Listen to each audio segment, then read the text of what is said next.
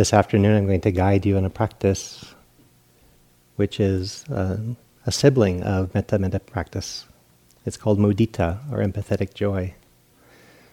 And just as Mark guided us in compassion practice, karuna practice yesterday, there is another quality of heart called mudita, empathetic joy.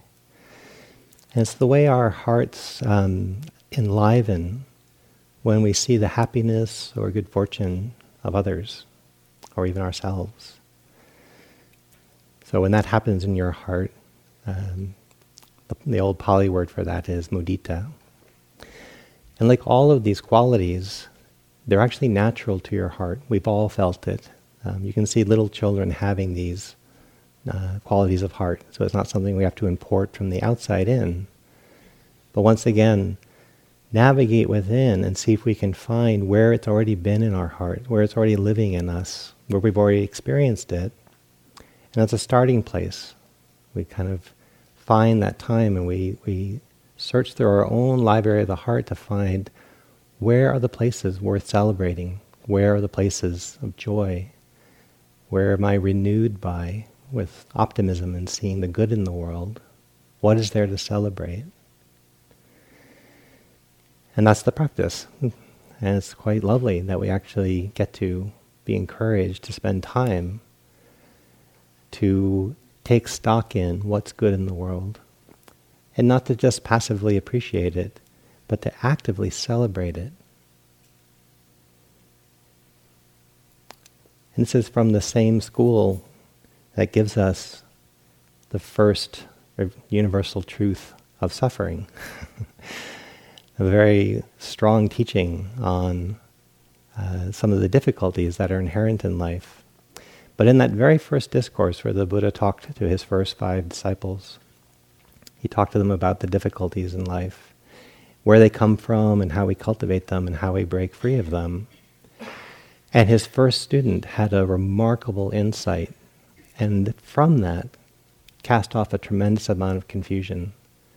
And from that the Buddha understood that the suffering of that other individual was going to greatly reduce because there was wisdom, that the ignorance had been broken through to a large degree.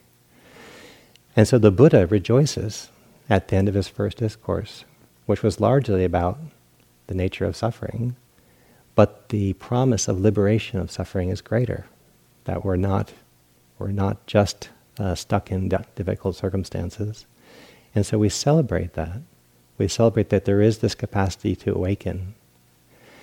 And the great thing about that first discourse is not only does the Buddha celebrate, but all these deities were nearby kind of watching, and they see it happen, and they begin to celebrate.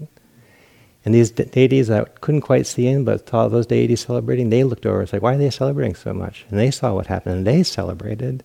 And these other deities, even further away, it's like, why are all those deities celebrating? And they begin to celebrate. And it echoes up through all the heavens that all these deities are now celebrating because this one person had quite a deep insight from the Buddha's teachings. And so the end of this very first discourse that the Buddha gave is this beautiful account of this immeasurable celebration and joy from the achievement of one being seen through their own confusion.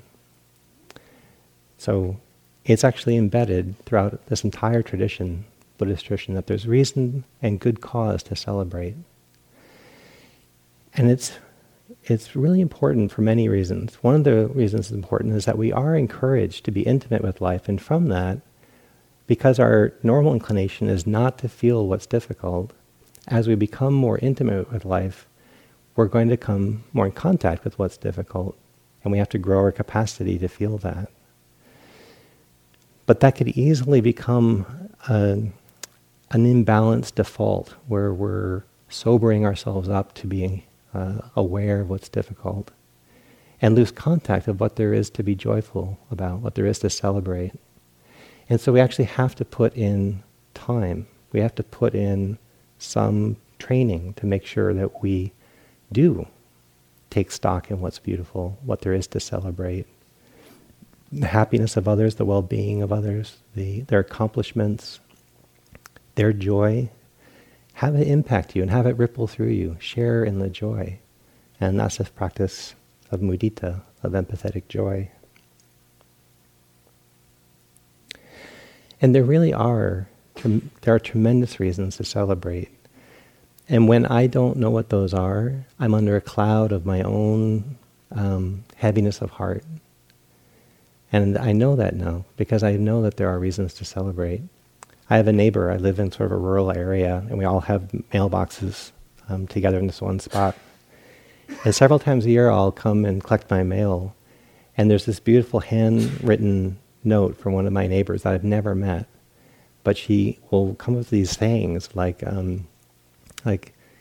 the greatest gift in life you've ever known is friendship. And she'll write that out beautifully and just put it in my mailbox. And I get it. I'm like, oh my God, that's beautiful. And it's touching to me that she did it. And then I think, what a great neighbor. And I've heard that she's about 13. And she's never met me. And like, what a great neighbor I have. And I celebrate that there are good people out there that do generous things. And I feel this empathetic joy that she's doing this, that she's writing in bright crayon these incredible things and leaving people's mailboxes. There are other things to celebrate. Through good work, people have done great things. People have really challenged oppressive regimes and won, and that's to be celebrated. People have woken up. People have done incredibly difficult things and been successful at them. And if you're just in a loving kindness mode, you might turn to an accomplishment like that. It's like, oh, that's really sweet. That's really nice. I'm happy you're happy. And it doesn't really match. It doesn't really resonate with what someone's actually gone through to come to that achievement.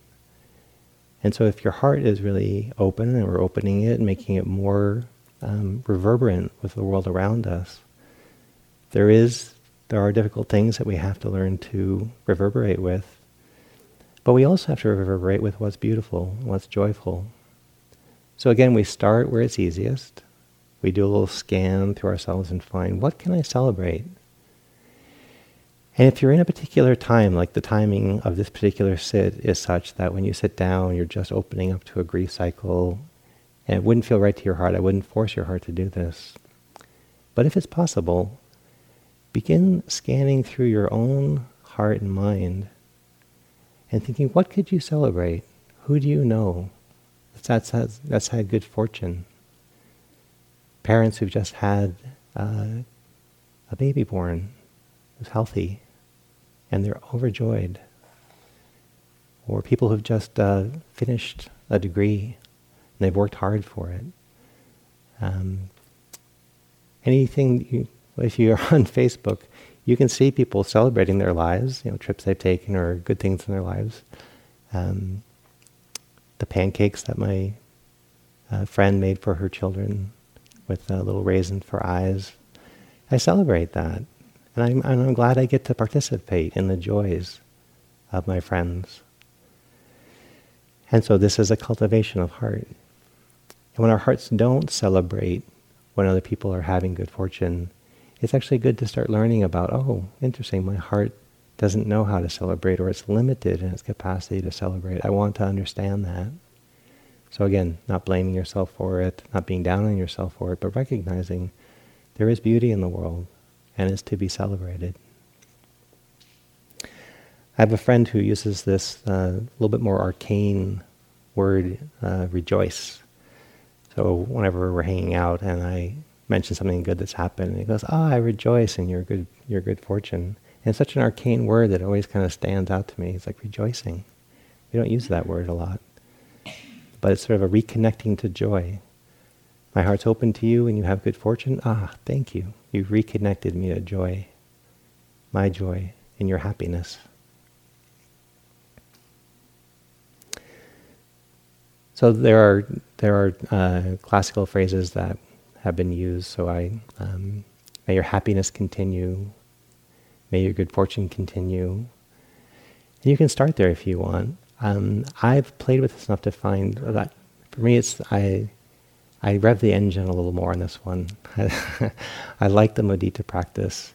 And so I'll use a little bit more evocative words like, I celebrate your happiness. I celebrate your good fortune. And I reflect upon somebody in a time of good fortune, something's happened for them, either individually or on a larger scale. I celebrate, I rejoice. I'm so happy you're happy. And I'll use those phrases to tap into it, and then see if I can, like putting twigs on a small fire, if I can really appreciate, wow, what would that mean for this person? That they've worked so hard and had this incredible thing happen for them. Oh, I'm really getting it on another level. I'm so happy you're happy. Someone who's gotten over an illness, I'm so grateful for you. I'm so happy for you. And then as you do that, you'll learn that there are other thoughts that come in. It's like, well, how happy should I be? And am I attached to their happiness? And so these other questions come in. They make it complex for us to really just sit in that simple pleasure and happiness for someone's well-being. And that's our work. Like any one of these practices, we begin to get into the actual territory. And you might find that somebody else's happiness makes you envious.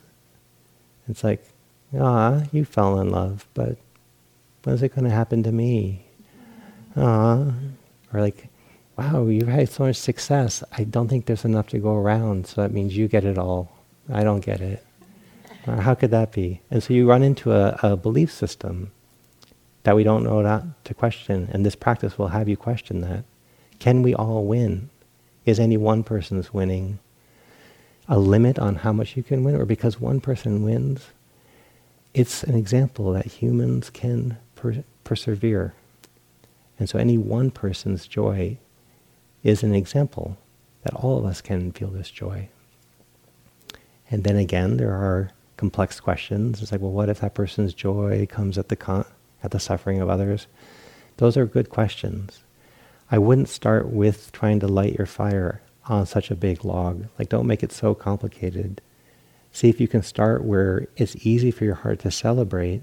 Get to know the tone of this appreciation and this celebration, where it's easiest. And then when you take it to places that are a little more complex, you can see, yeah, this is to be celebrated, and this is maybe to be questioned.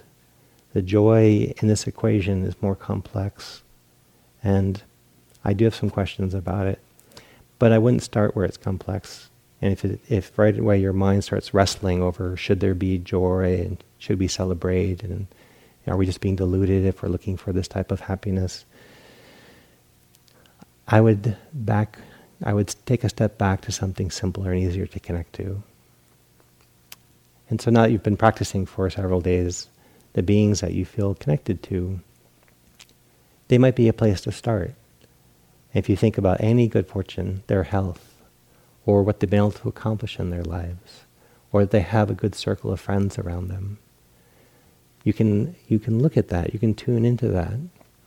I think of the Dalai Lama, and I could go into how much he and his people have suffered, and that would open me up to what Mark taught yesterday about the great suffering of the Tibetan people. Yet I can also look at the same group of people and just be astounded at their joy and their strength. I got to spend 10 days in a ceremony with the Dalai Lama, 3,000 people in a stadium. And he's a very happy guy, and sincerely happy. Yet he also has known suffering. And so because he's known suffering, I really rejoice in his wisdom. I rejoice in his tenacity. I rejoice in the beauty of his being, even though it's come in contact with incredible suffering. And maybe that's why it's even that much more worth celebrating, because he has been in contact with suffering, and he still has a connection to this happiness. What a testament to a human heart. Not just the Dalai Lama, but so many people around the world that have faced adversity and still found music, still found celebration, still found community, reasons to celebrate.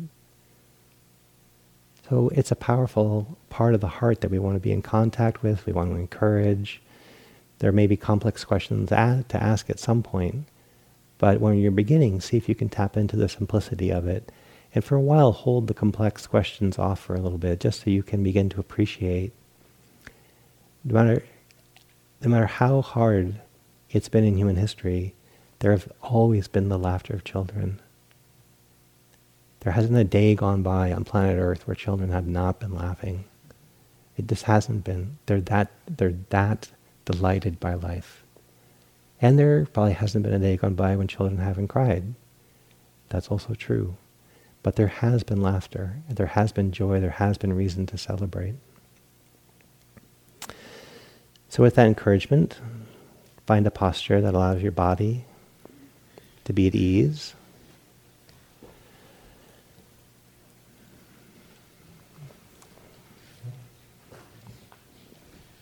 Take several breaths. Remember, you live within a body. This very precious, precious human body with its strengths, its tendernesses,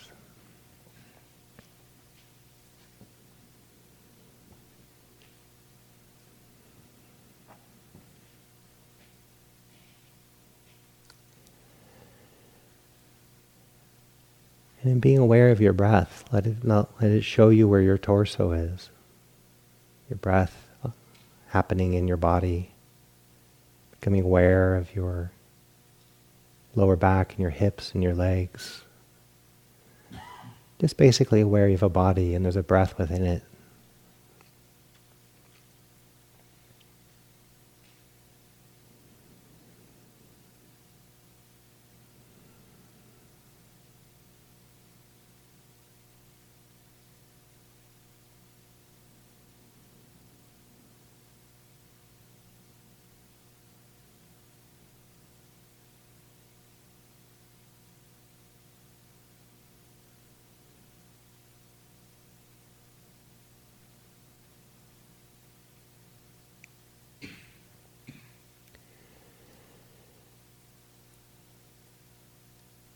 And then gently and patiently begin looking through your own life experience, finding the people, the beings that you care for.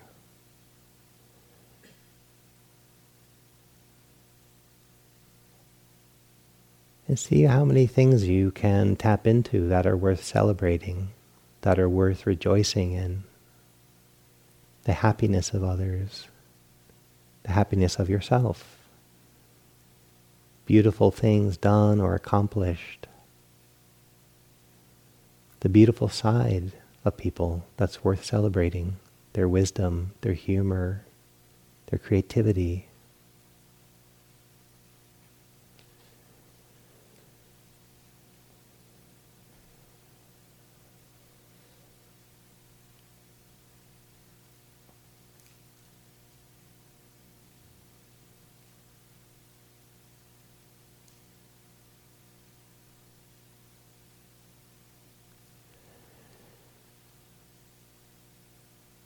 And see if you can find one particular thing you can tune into that's worth celebrating. For your heart to be engaged with it, it has to care about what it's celebrating. Something that's meaningful to you. Might be a dear friend whose happiness makes you happy. Might be a people you haven't met yet you care about their story. You've heard about their good fortune.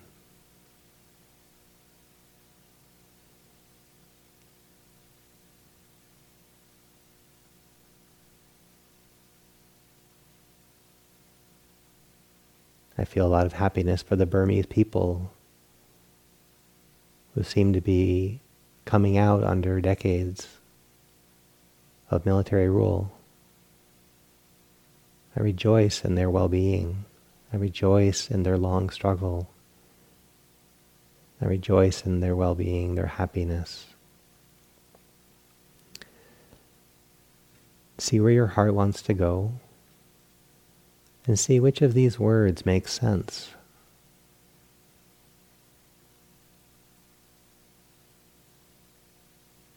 I celebrate your good fortune. I celebrate your achievement. I celebrate your happiness.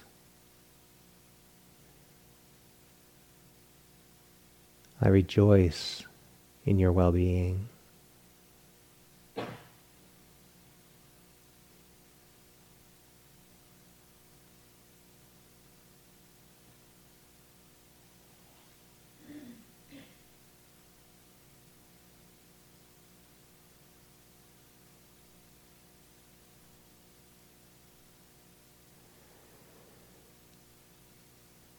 And I invite you to stay with this as long as you can feel it. Find the pacing of the phrase that supports that warmth of heart, the celebrating heart, the rejoicing heart, the heart uplifted by the goodness in the world.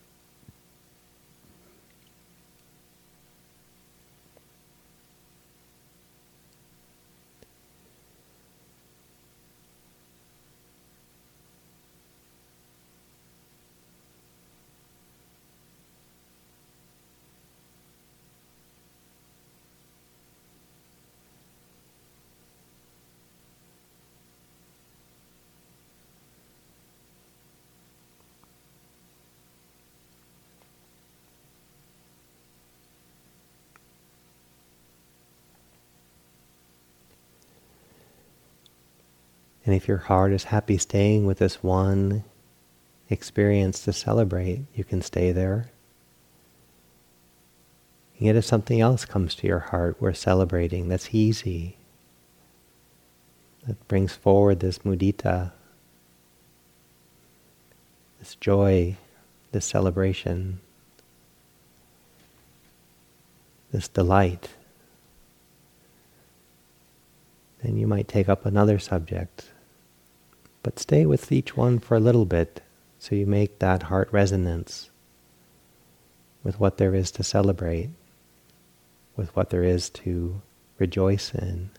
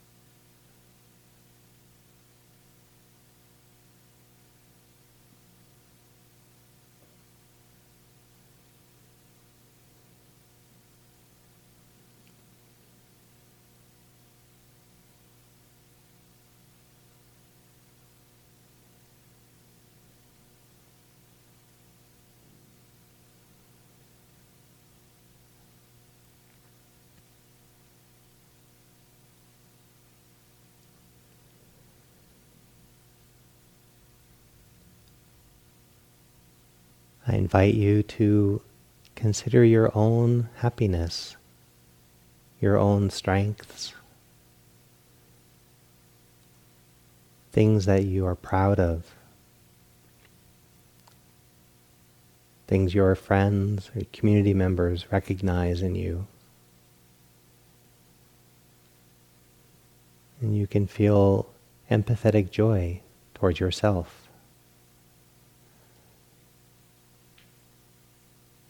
I rejoice in my strength. I rejoice in my humor or my patience.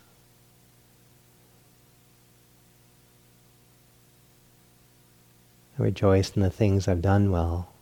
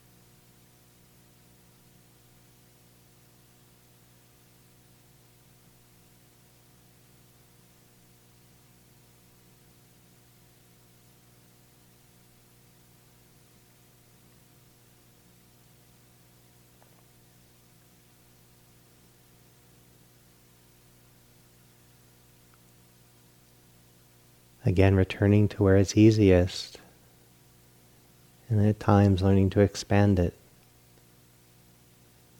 But if you ever lose the thread, see if you can regroup, take a breath, feel your body, and tune into what's worth celebrating. Where does your heart resonate with joy at what you've known about the world?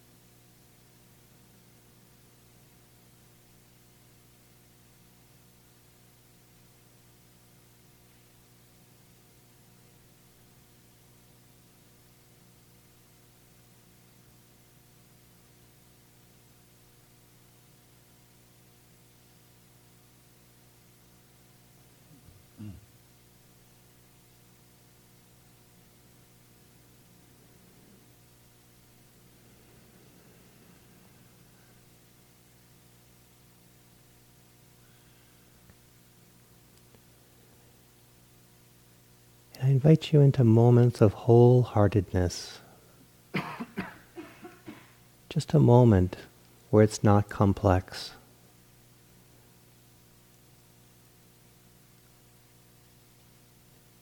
A moment where the heart is humble and simple. and is delighted. Child has learned to walk. That community is singing together. That leadership has arisen in places. Clear-minded, big-hearted people.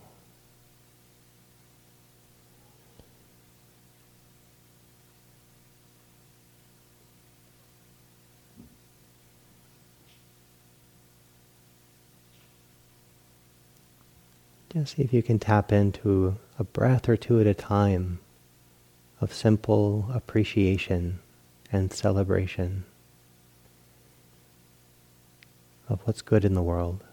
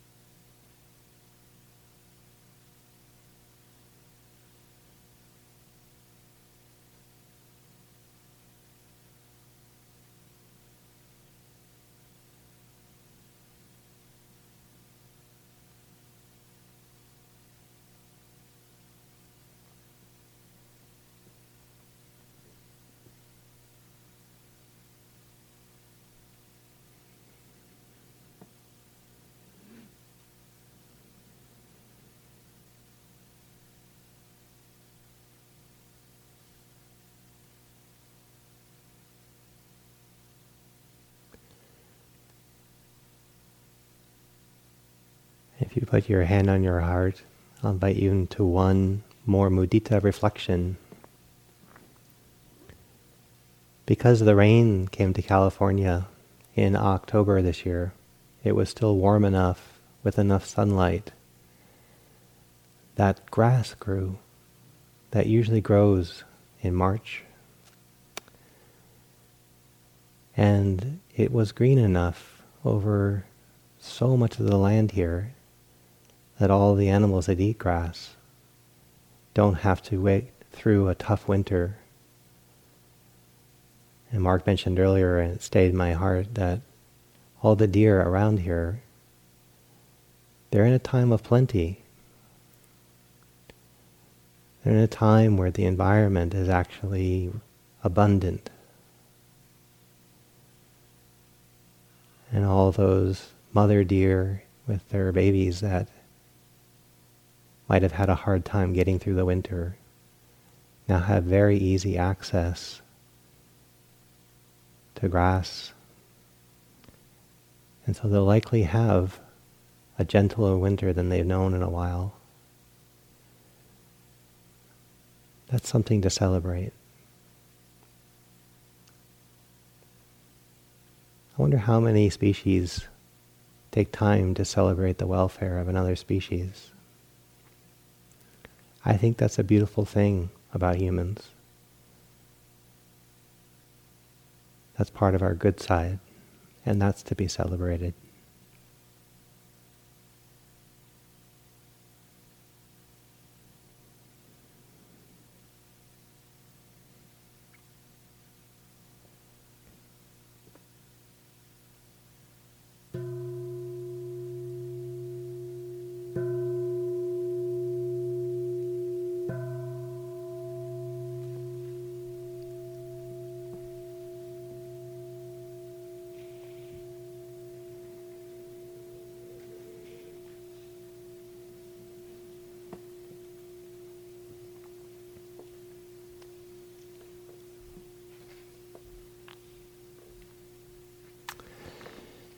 So offer that guidance. And if the particular timing was such that your heart attempted these practices but didn't feel them, please know that that's just the natural cycle of all hearts. At times they can be invited to open, and at times it's not their time. And so that's a gentle kindness to attempt these things, but not to be too frustrated if your heart wasn't quite in the mood for that type of practice. So I'm curious, we have a little time for some questions. Thank you for listening. To learn how you can support the teachers and Dharma Seed, please visit dharmaseed.org/donate.